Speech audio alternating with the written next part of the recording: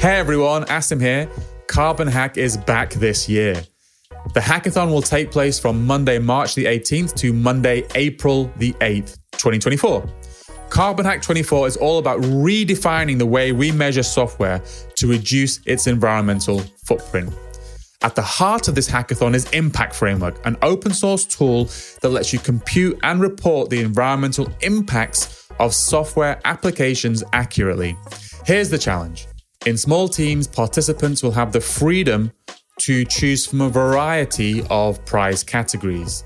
So how can you become part of Carbon Hack 24?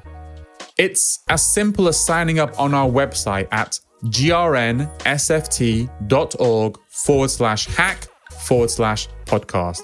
Join us for 3 weeks of exciting challenges where engineers, designers, and content creators will use Impact Framework to measure software's environmental footprint. We can't wait to see what innovations and solutions emerge from this incredible event. See you there.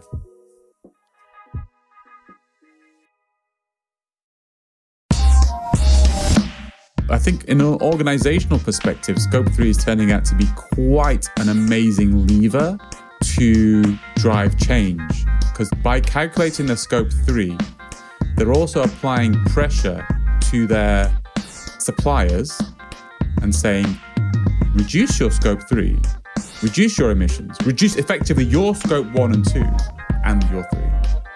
Or I will go to another supplier.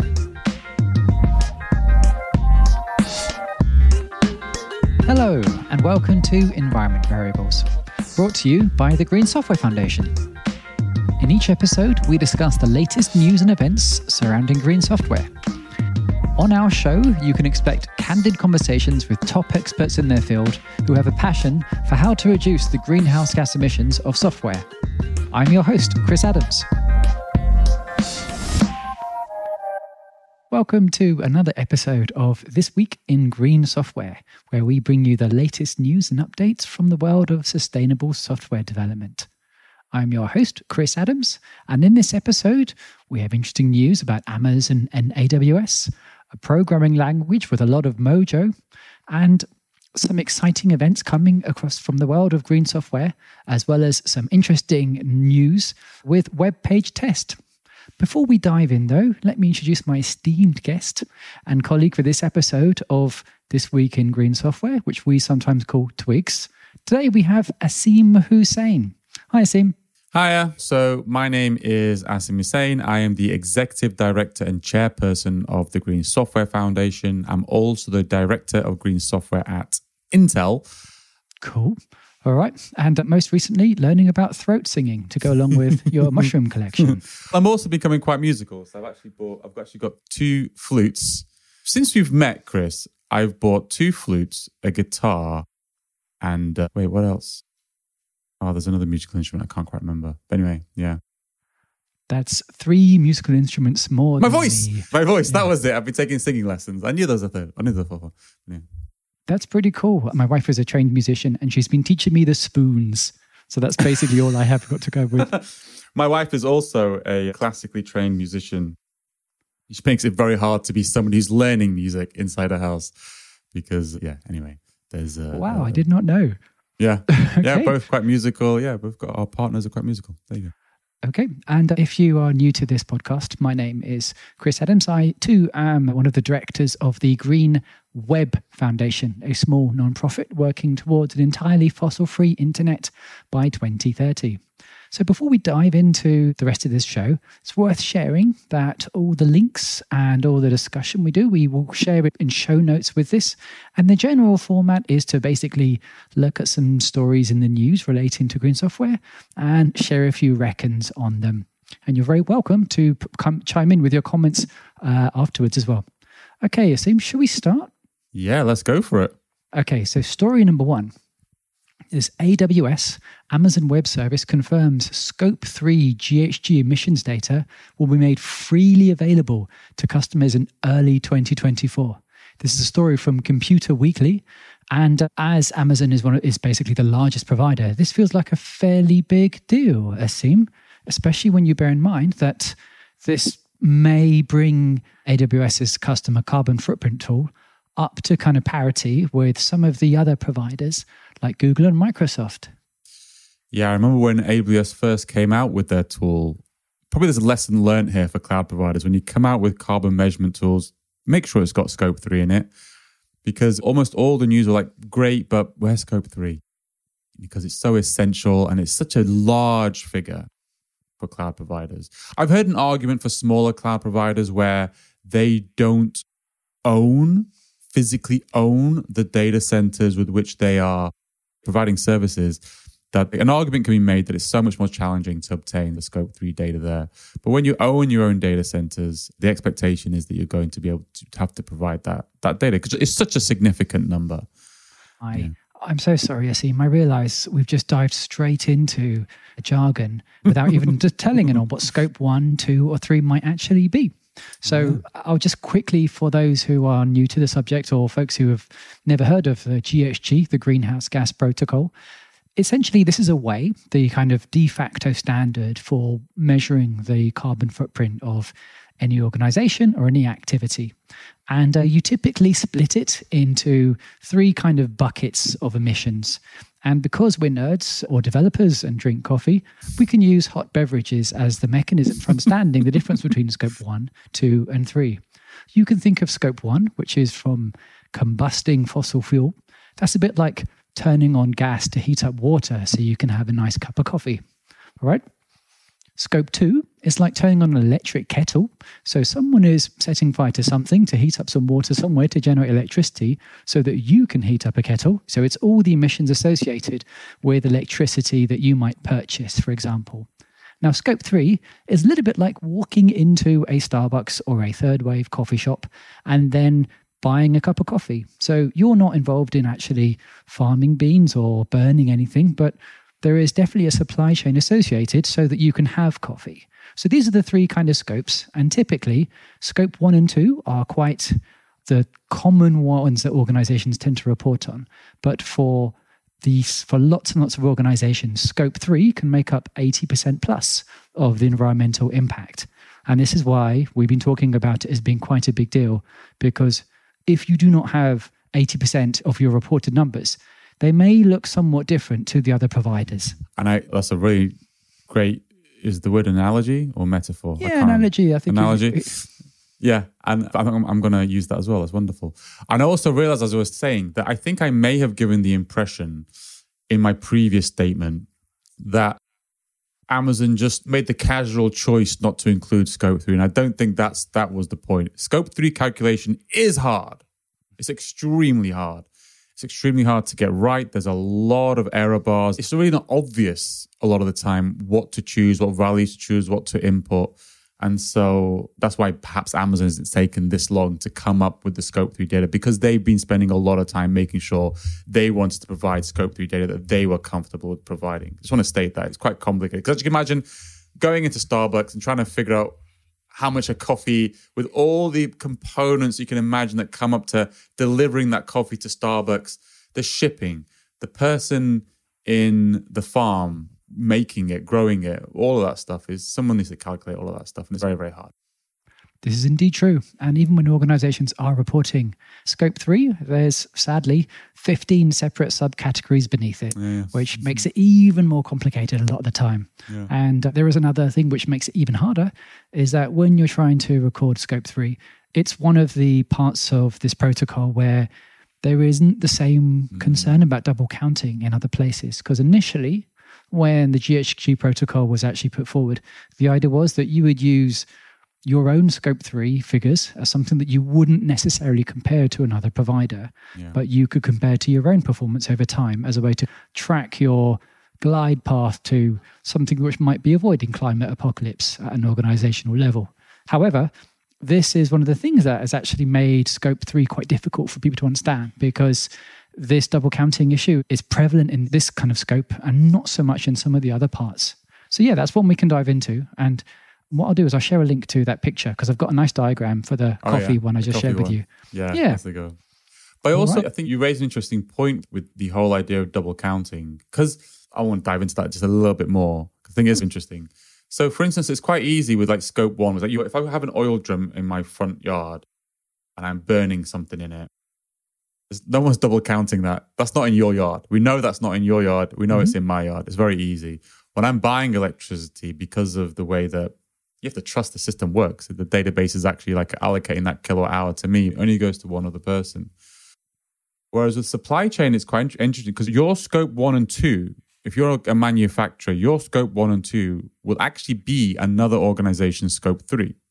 Indeed. So I believe the theoretical idea is that if every company and individual in the world calculated the scope 1 and 2s, that would all sum up to this wonderful total, which is equal to the total of carbon emissions in the world. And you're right, scope 3 is just nice to have. But I think in an organizational perspective, scope 3 is turning out to be quite an amazing lever to drive change. Because by calculating the scope 3, they're also applying pressure to their suppliers and saying, reduce your scope 3, reduce your emissions, reduce effectively your scope 1 and 2 and your 3. Or I will go to another supplier. And it's providing that pressure, which I think is really, I don't know if that was intentional or an accident, but I can see the forces. This was one of the principles initially, and there's some very explicit principles designed for the kind of GHG protocol. The other thing that's worth sharing that we might refer to a little bit later before we dive too deeply is that there is actually a whole process of redesigning how people measure this stuff. And what we can do is we can share a link to a kind of summary of some of the responses to the World Resources Institute saying, hey, we're thinking of updating how we measure carbon emissions because there are some problems with the current approach. What do you think? So there's some stuff there that we'll share a link to, but we won't be able to dive too deeply into it because I think the two of us are getting out of our depth pretty quickly. Getting out of that depth, okay. But anyway, one of the parts of this title that my mind zoomed in on, it says AWS confirms scope 3 GHG emission data will be made freely available in early 2024. Why was the word freely added? It seems weird. A sentence could work without it. So the fact that freely is there implies that, can you pay for it now? Or? The reason is that if you are a publicly traded company and you need to do your own reporting, there's actually been a while where if you spend enough money with Amazon, under an NDA, you can get these numbers, all right? Yep. Now, the thing is, that basically means that only people who are spending above a certain figure ever get to have an idea about this. And it also means that if these figures aren't in the public domain, then it becomes very difficult to have a data-informed discussion about where we're moving with any of this stuff. And this is important when you have the largest provider, which has an organizational carbon footprint of 60, 70 million tons each year, this is like a small European country level, basically. Yeah. So this is one of the things that has been problematic.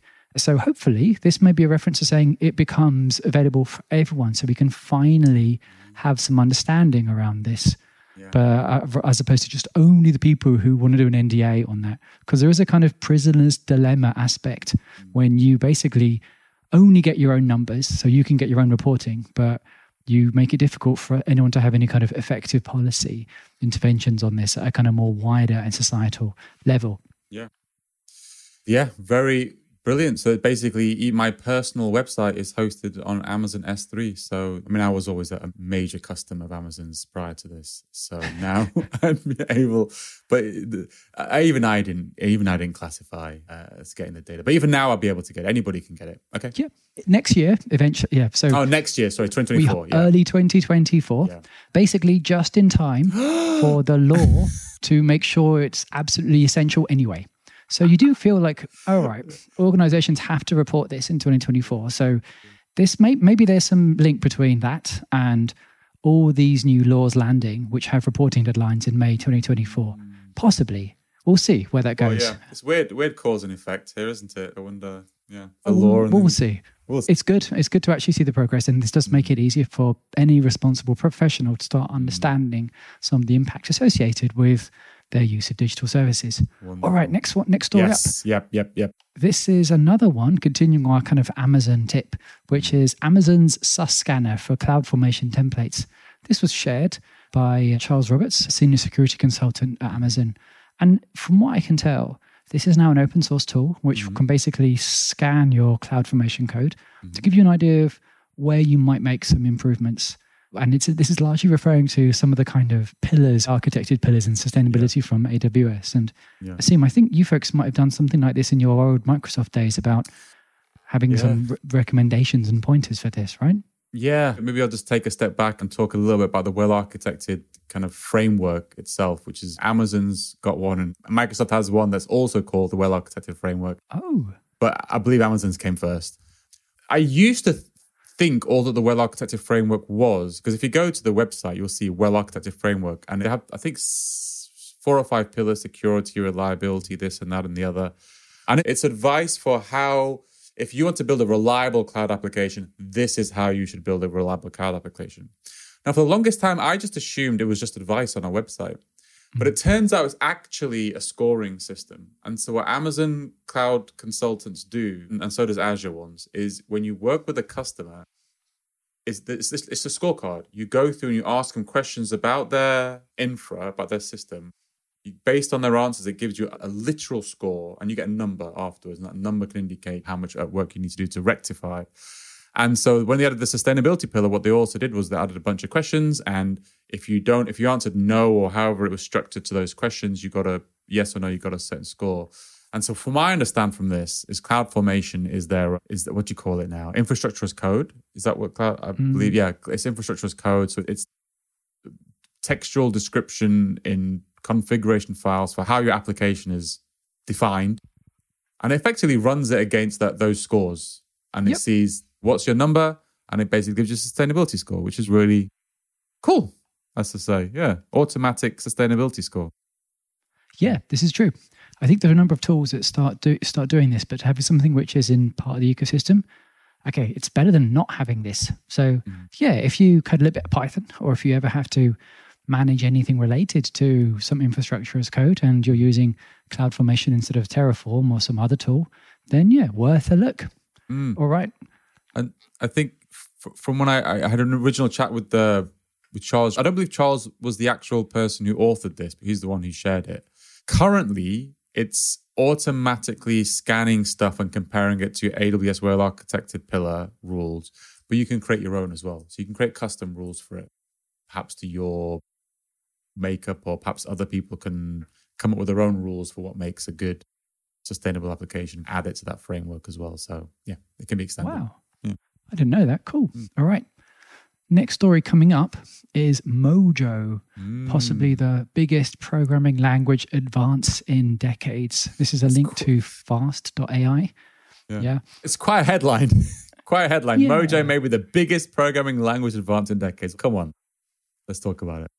Okay. I actually read through this, and I'm actually pretty excited about this. And I shared this before because I do a bit of coding in Python as my kind of main working language. And Python is often maligned for being a slow language, even if it is a relatively pleasant language to be using.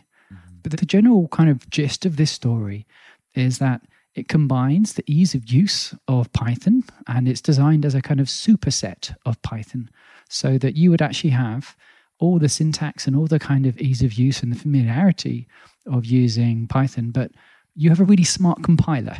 So normally, like with kind of, you have different flavors of Python. So for example, there's like maybe C Python or PyPy or stuff like that. These take this and come up with some kind of much, much faster representation of that code. And there's limits to what you might have there. Now, Chris, what's the guy's second name who was behind this? Latner. Sorry. Thank you. Chris Latner, yeah. So LVM is known for creating a kind of, where you might have things that kind of create assembly or stuff like that. It creates what's referred to as an intermediate representation. So this is like a piece of language which is easy to turn into really fast code for hardware. And one of the kind of innovations was that a project which he worked on was called MLIR, so a machine learning focused intermediate representation. This is particularly interesting because it means that you can have that same ease of use of taking something which is relatively easy to write and make something which is really easy to run fast on GPUs or TPUs. I forget what TPU stands for, but it's a transformer processor unit, perhaps. Tensor processing unit. Thank you. Yeah, tensor. Yeah. So basically really fast AI, essentially. And this essentially means that you get the speed of these really low-level languages with a lot of this. And typically, you could do bits of that. Like you might write something in Rust, which is like what all the cool kids do, and then use some kind of bridge language. But this idea is that there's like a subset of just extra functions you might type. So rather than typing def, my function, blah, you just do fn, my function, which is somewhat rusty. And then your compiler knows that this part can be super duper fast.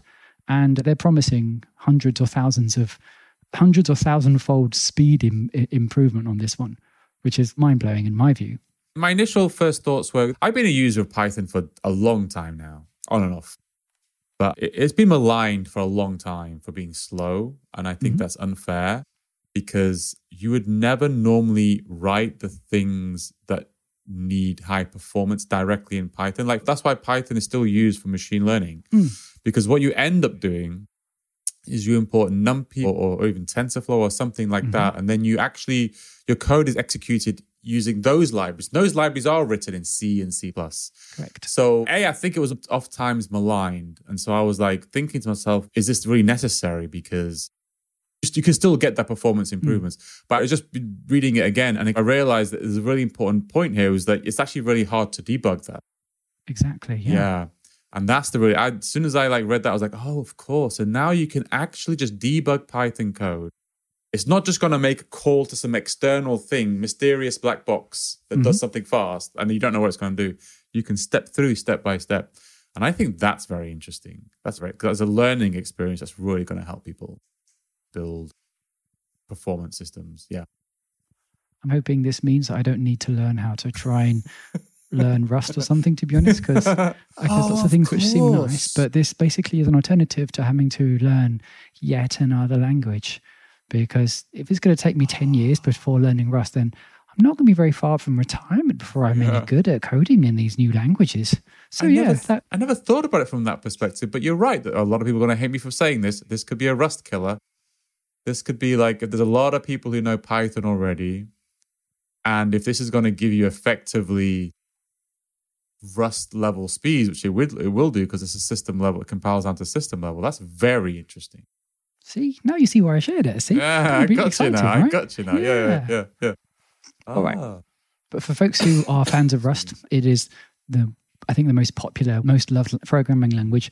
This doesn't mean that you won't have a job. There's lots and lots of work for Rust, and I think Rust has actually been adopted in favor of C+ for a number of Microsoft projects now. Yeah. Because there's a lot to be said for. And Amazon as well. Yeah, absolutely. So there's plenty of life in a Rusty world, absolutely. And this isn't really out yet as well. We're not even sure if we're going to have this as open source yet, but it looks like it might be. And all the previous projects like LLVM and so on were open source. So we can hold our fingers and hopefully, Asim, we can stay relevant for maybe a few more years before we are consigned to the aging programmer trash pile. I don't know. There's still people paid to code in a COBOL, so I think we're all right. You're right. Okay, that's great. Let's hope that stays there and we don't get replaced by some form of machine learning LLM in the future. No, all right, should we move on from that one because that feels like it's about to just. I can see you yawning open ahead of us. You mentioned AI. Let's close it down quickly and move to the next. Yes. Yeah. Okay, so the next story is from an organization called Catchpoint, and in particular, there is a project called Web Page Test, which is an open source web performance tool specifically designed that's used by governments and lots of web performance specialists to basically analyze pages, somewhat like how we just described the well-architected thing for Amazon CloudWorks. So this is interesting in my view because Web Page Test is one of the most well-known uses, like web performance tools. They've started incorporating carbon measurements inside this. And there's a really nice quote from, I guess, what I've referred to as the godfather of cloud, or what would you call Adrian Cockcroft? Sustainability is becoming a higher priority for organizations globally. Not only is our ethical responsibility, but there are new regulations that will require companies to monitor and manage their environmental reporting, said Adrian Cockcroft, tech advisor and sustainability advocate. Carbon control is making it easy to take the first step by measuring the carbon footprint of a website or web application, whilst also providing actionable recommendations on actions that could result in improvements. So that was like measured praise. I was pretty excited to see that actually, because this was like one of the former VPs of cloud and is very much someone who casts a significant shadow across the industry. So I saw that showing up in LinkedIn. I was like, Oh, sweet result. Very interesting. And I remember he also mentioned, because Adrian, was it a year ago? He gave a really excellent talk, a very inspirational talk, as in, I don't mean inspirational as in go and do it, but as in opening people's minds to the idea of monitoring as an action for this.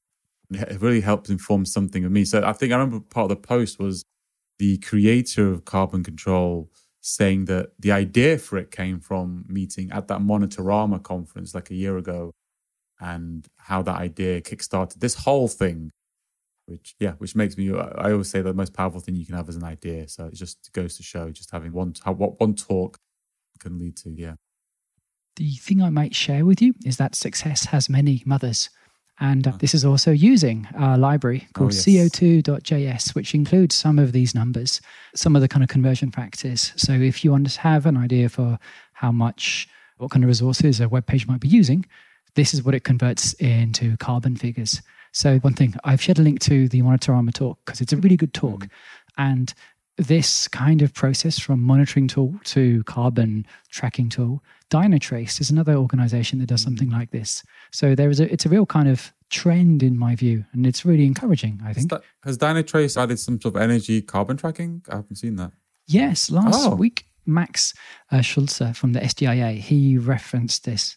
And I didn't know about it before there. I'll share a link into the show notes. But yeah, they have their own carbon impact figures as well now. There's so much stuff happening in the space. It's so amazing. So who knows? Maybe Datadog will do it. And let's hope they don't charge $65 million per year for the privilege. Sorry, that's a nerdy joke about Datadog's recent investor reporting, realizing, and they mentioned that one of their providers was paying $65 million US. 65 million for it looked like it was Coinbase. People weren't paying attention and suddenly the numbers went up. And when Coinbase realized there was a $65 million hole in the reporting, and they had to explain what had happened. And they said, someone realized that they weren't paying attention to it. So if you ever feel bad about cloud spend, yes. So they literally, because of Coinbase's growth, they just hadn't factored in how much the observability was adding to the whole thing, and it just added up to 65 I think that was the idea. So this was like the canonical example of sometimes cloud can lead to people not paying too much attention to expenditure. But I've never done $65 million of spend before, and I'm not sure I will, but that's now my kind of benchmark to make me feel better about myself. If anything I have is not very efficient. That Datadog account manager is driving around in a new Ferrari, I reckon. You hope so, or maybe not, because that's gone now. So they probably had a discussion and said, "Hey, folks, are you sure you want to be spending $65 million a year with us on tracking your logs and metrics?" So there was actually something ongoing there. So there was some proactive outreach to say, "Folks, I'm not sure if you mean to do this. Are you sure you want to be doing this?" Apparently. But just bringing it back to Catchpoint, because you've been a major, it's CO2JS, which is the Green Web Foundation's project. I did put the Green Software Foundation's website through it, and fingers crossed, and we scored pretty well. I think there's still room for improvement. I believe we did score green.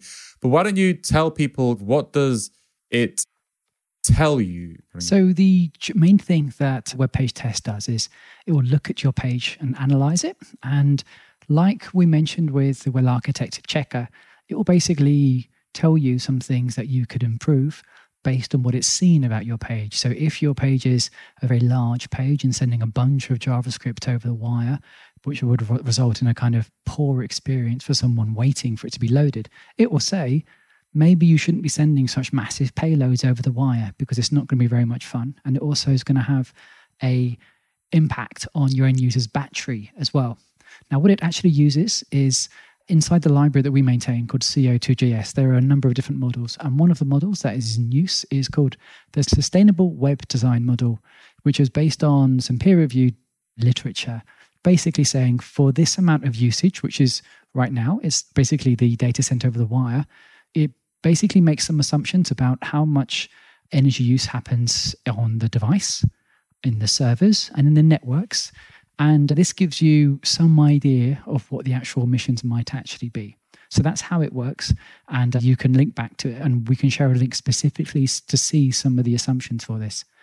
There's also a really nice post by one of the people who was actually advising on this and helping get this implemented, Farshad Irani. He's written about, okay, this is the things you need to make. These are the assumptions we've had to make here. And these are the alternatives we might use in future for this. So this is designed to be a first step that you could then start improving this. Because as we know, Asim, all models are wrong, but some models can be useful. So this is the post that Farshad wrote about basically asking the question, is network bandwidth the only metric we should be using? And what's the difference between... I thought it was a very interesting thought, because I think, I'm not sure how CO2JS works, but I presume it just says JavaScript is equal to this. Pretty for each much. kilogram. Yeah, so he was thinking about, what if you could split, and you would give the same carbon weighting to a kilobyte of a JPEG image as you would give to a kilobyte of a video image, but maybe there's a difference. And I thought that was very interesting. Yeah. So this was raised by Mike Gifford, who was... Oh, is it Mike? So he was a real kind of like sustainability and accessibility advocate based in Canada. He actually opened this issue in the CO2JS repository to talk about some of this stuff. So it's really worth looking, and we'll share a link to that. But what we've done is we've shared a link called Is Data Transfer the Best Proxy for Website Carbon Emissions?, where he explains this and talks about where this is good and where this is bad, because very much a lot of the time, the tools you use to understand an environmental impact of something, it'll often be impacted or influenced by what data you have available, because not everything is instrumented to provide the kind of levels of detail that you would like to have at the moment. But we're getting there. Yeah. I think my response to him was like when it comes to models, as we just said before, like they have inputs and they have outputs, and you tweak the inputs to optimize the output. And so if the only input you have is bandwidth, that's the only thing you would tweak. If you separated out bandwidth for image and video, and you saw that video is so much higher than image, that would change the decisions that you would make, which I think is the interesting thing here. Because there's a balancing point between making something useful and ubiquitous, and so everybody finds value out of it, versus getting enough fine-grained information so the behavioral choices afterwards are the right or better. People can make better choices. Yes. This is actually a nice segue to some of the events we might be discussing, actually, Asim. Brilliant. So should we look at some of these on then? Let's go for it. The first one is Ottawa, the Green Software Foundation meetup on the 24th of May. Wonderful. Yes. I'm so excited about this one. It's Abhishek's talking. This is actually exciting because Abhishek has been quite involved in this, isn't he? Unfortunately, he had to, for personal reasons, pull out at the last minute. So it's Henry Richardson is now giving a talk there, which is just as exciting, because he's the, I don't know what his title is at what time. Is it lead researcher? Lord of Beards. Lord of Beards. He does have an impressive beard, yeah. He does. Lord of Beards, Emperor of Electricity Carbon Emissions. That's what he is. But anyway, he'll be giving a talk. And I believe also, Tajinder Singh from GitHub will be giving a talk on sustainable DevOps. Oh, we never heard that one, have we yet? Yes, we have. Sus DevOps. We've heard that one before. No, we haven't. We've heard Dev Sus Ops. Not Sus DevOps. Is this like the People's Front of Judea? It does feel like it. One of them will win out in the end. Oh, speaking of things with ops at the end. Yeah. So Google and ThoughtWorks have a thing called Green Ops. That's their particular term that they use for this. And on Thursday in Berlin, Google had an event talking about green tech. And Asim, do you remember your principles.green stuff? Yes. Yeah, I'll have to share a picture. I saw them citing your principles.green in their own internal stuff. Brilliant. It was pretty cool. I've got a really blurry photo. I'm not sure if I'm allowed to share it, but I could definitely tell you it was definitely in the kind of presentation that was shared with various people at it. Oh, brilliant. That actually, I just checked now, we haven't actually deployed it. We're on the verge of deploying a change to principles.green. So actually all those pages are now going to get forwarded to the new learn.greensoftware.foundation, the new, I forgot, suddenly can't quite remember what we called it now, but our green software training. But it's the evolution of this page, but yeah. All right, here's the elegant segue I was going to be mentioning. Yes. So the SDIA has a hackathon on the 24th of May also in Berlin, where this is actually some work with the German Environment Agency, the equivalent, the Umweltbundesamt, I think. They are actually hosting this event with the SDIA, a Green Software Foundation member, to do a hackathon about trying to understand the environmental impact of software. And they have actually a whole set of tools and a hack day specifically for improving the environmental impact of open source tools. So there's a competition there. The reason I was mentioning this is because this was actually where the initial work with Mozilla to start exposing some of these numbers initially took place. I met some folks at Mozilla, and they explained how they've been able to reverse engineer the energy usage figures for visiting a page. So you can actually get some of the numbers like the environmental footprint for JavaScript versus videos or pictures and things like that. So maybe here's to actually extending it some more so we can make that more available to more people. So yeah, that's the wonderful. 24th and available for everyone. I've got to say, that's the wonderful things about hackathons. It's not even really what happens on it. It's not even necessarily who wins on the day, but it's the work that happens. It's the connections you make and happens afterwards. I did not know that amazing work that you've done with Firefox. I don't think we've really talked in any great detail about at all. I think we definitely would love to maybe less deep dive on that, or even deep dive on CO2JS one day. We should ask some of the folks at Mozilla, because there's a bunch of other things they're doing, and there's a bunch of really cool stuff they've been doing with telemetry that I think would actually fit into this, because I think there's a chance to create a kind of public data set specifically used on actual observed data rather than the modeled data that you see, right? Because they have data. Yeah, exactly. Collect, not in any nefarious way, but they must be collecting data. Anyone who runs a browser, they're going to Google collect this, probably Edge have this as well. They've got a rough idea of, because every single organization will have to optimize this and try to reduce the kind of costs imposed on their users. If it's anything like how it was at Microsoft, like you'd actually ask the users of the Canary version of Edge, and you'd have a pop-up saying, do you want to give your data? And like 0.01% people say yes, but that's enough to get like a significant amount of data. So I imagine the Firefox doing the same. I just want to make sure everybody's clear. There's a hackathon in Berlin, 24th of May. There's a prize of 1,700 euros. Yep. That's Space Shack Berlin, which sounds amazing. Chris will be there. Max will be there. I presume Chris will be there. I am definitely going to be there. Some of the Green Web Foundation, some of the SGIA folks will be there, and I suspect some other people will also be around as well. So there's a nice little group of people now doing stuff in our little town, and I really like it, actually. I'm very much enjoying it. Our little town of Berlin, yes. Compared to London, where I moved from. Is it? Yeah. I always thought Berlin was huge. I've never really... Okay. The population is definitely lower, but it feels a bit more spacious. I do like Berlin. Anyway... Wonderful, great stuff. Should we move to the next one? Back to London, yeah. Oh, back to London. There we go. Always comes back to London. Yeah, so there's a London Green Software Foundation meetup happening the day after on the May 25th at 6 p.m. UK time. That is actually, I believe it's going to be the UBS offices in London, which have very cool offices actually. And it's also a special anniversary special. It's actually the 2-year anniversary of the birth of the Green Software Foundation. Yeah, I will actually be there myself. There'll be networking, drinks, and pizzas. Will there be a cake? We should definitely have a cake, actually, now that I've realized. Yeah, there will be a cake. I don't know. Maybe there might be a cake. If you've got 10 days, all right, who knows, you might even have cake pops. Easy for people to eat. Great idea. Cake on a stick is the future, my friend. Cake on a stick. There we go. Yes. Yeah. All right. Okay, so I think that's it for our news roundup and list of upcoming events. This is the part of the show where we have a short show closing question to ask to our guests. This is what we see. We've seen a number of meetups happening recently. If you could travel anywhere without too much impact on the environment, where would you like to see a meetup and why? I'll put that one to you, Asim. Oh, that's a great question, because, I would actually really like to see meetups happening in places where it's typically been very hard not for us, but for people to discover other people with an interest in sustainability and find each other. So I often find especially in Asia, it's in the larger cities, it's usually better. We've had meetups in Japan and some of the larger Indian cities, but I'd love to see, if I could travel, I probably wouldn't travel myself because there's a little bit too much impact, but I'd love for other people to go and travel locally to their local Asian GSF meetup. Okay, cool. I'm going to be really boring here. I'm going to say someone like Vienna, because never been to Vienna. Sounds like a cool place. And what I've been told is that Vienna is one of the cities where if you had like electric scooters and things like that, you had dedicated places to put them rather than putting them in the middle of the pavement. So there are car parking spaces dedicated for that. And there's even an app in Vienna.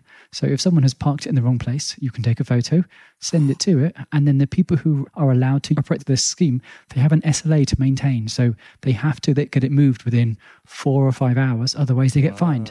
This feels like a really interesting use of public space.